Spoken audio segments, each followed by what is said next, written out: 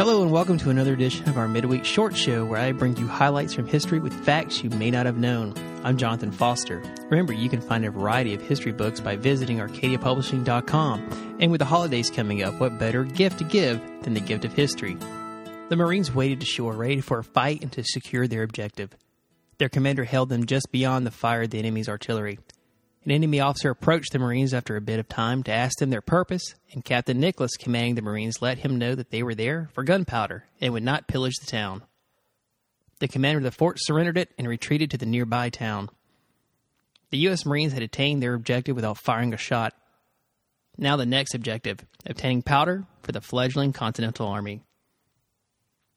No, this was not an amphibious landing in the Pacific in World War II, but it was the first amphibious landing of the U.S. Marines, and it took place against the British when they captured Fort Montague on New Providence Island in the Bahamas during the Revolutionary War. The majority of the powder the Continentals sorely needed was not at the fort, and the governor of the Bahamas had the majority of the powder packed on ships while the Americans camped overnight at the fort and had sent them to the then British colony of Florida. When the Marines discovered what Governor Brown had done, they arrested him and put him aboard the Alfred, one of the ships that had carried them to the Bahamas. For good measure, they also raided his liquor cabinets, surely just looking for any excess powder. 40 barrels of powder were secured, along with several dozen pieces of artillery. All of this the Marines did, after only being created 4 months before, on November 10th, 1775. Happy birthday to the Marine Corps. The military man was finally coming home. After years in a foreign country, he was once more among his countrymen. And what a homecoming it was.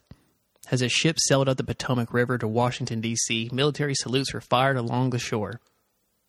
Domestic and international dignitaries were awaiting his arrival.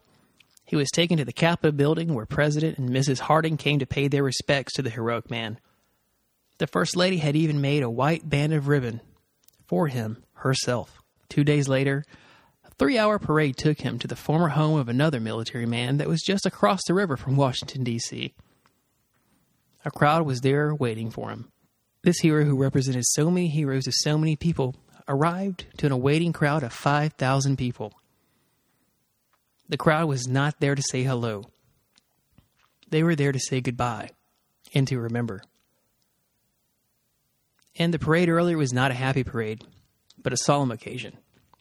The military salutes were not only for him, but for all of those he represented. He had come home to his nation, but his name was unknown. But he was known by actions of giving up his life for his country and fellow soldiers. He was known by the wives, mothers, fathers, brothers, sisters, and friends who had lost someone to the war that was supposed to end all the wars.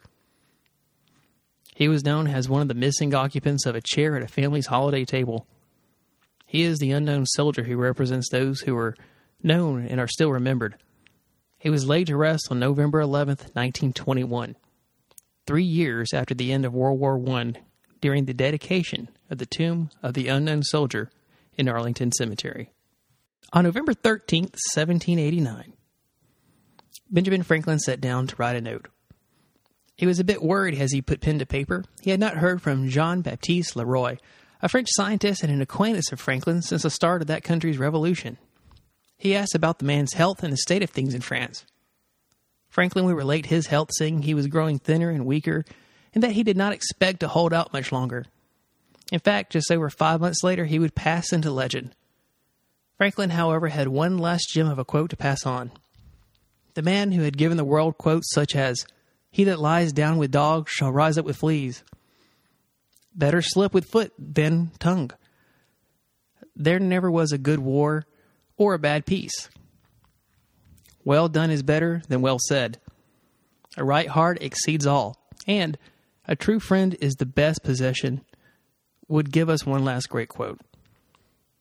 While writing to Leroy about the Constitution that had just been adopted the previous year, Franklin had this to say. "Our new Constitution is now established. Everything seems to promise it will be durable.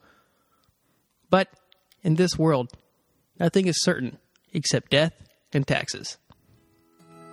Thanks for listening, and we will see you next week.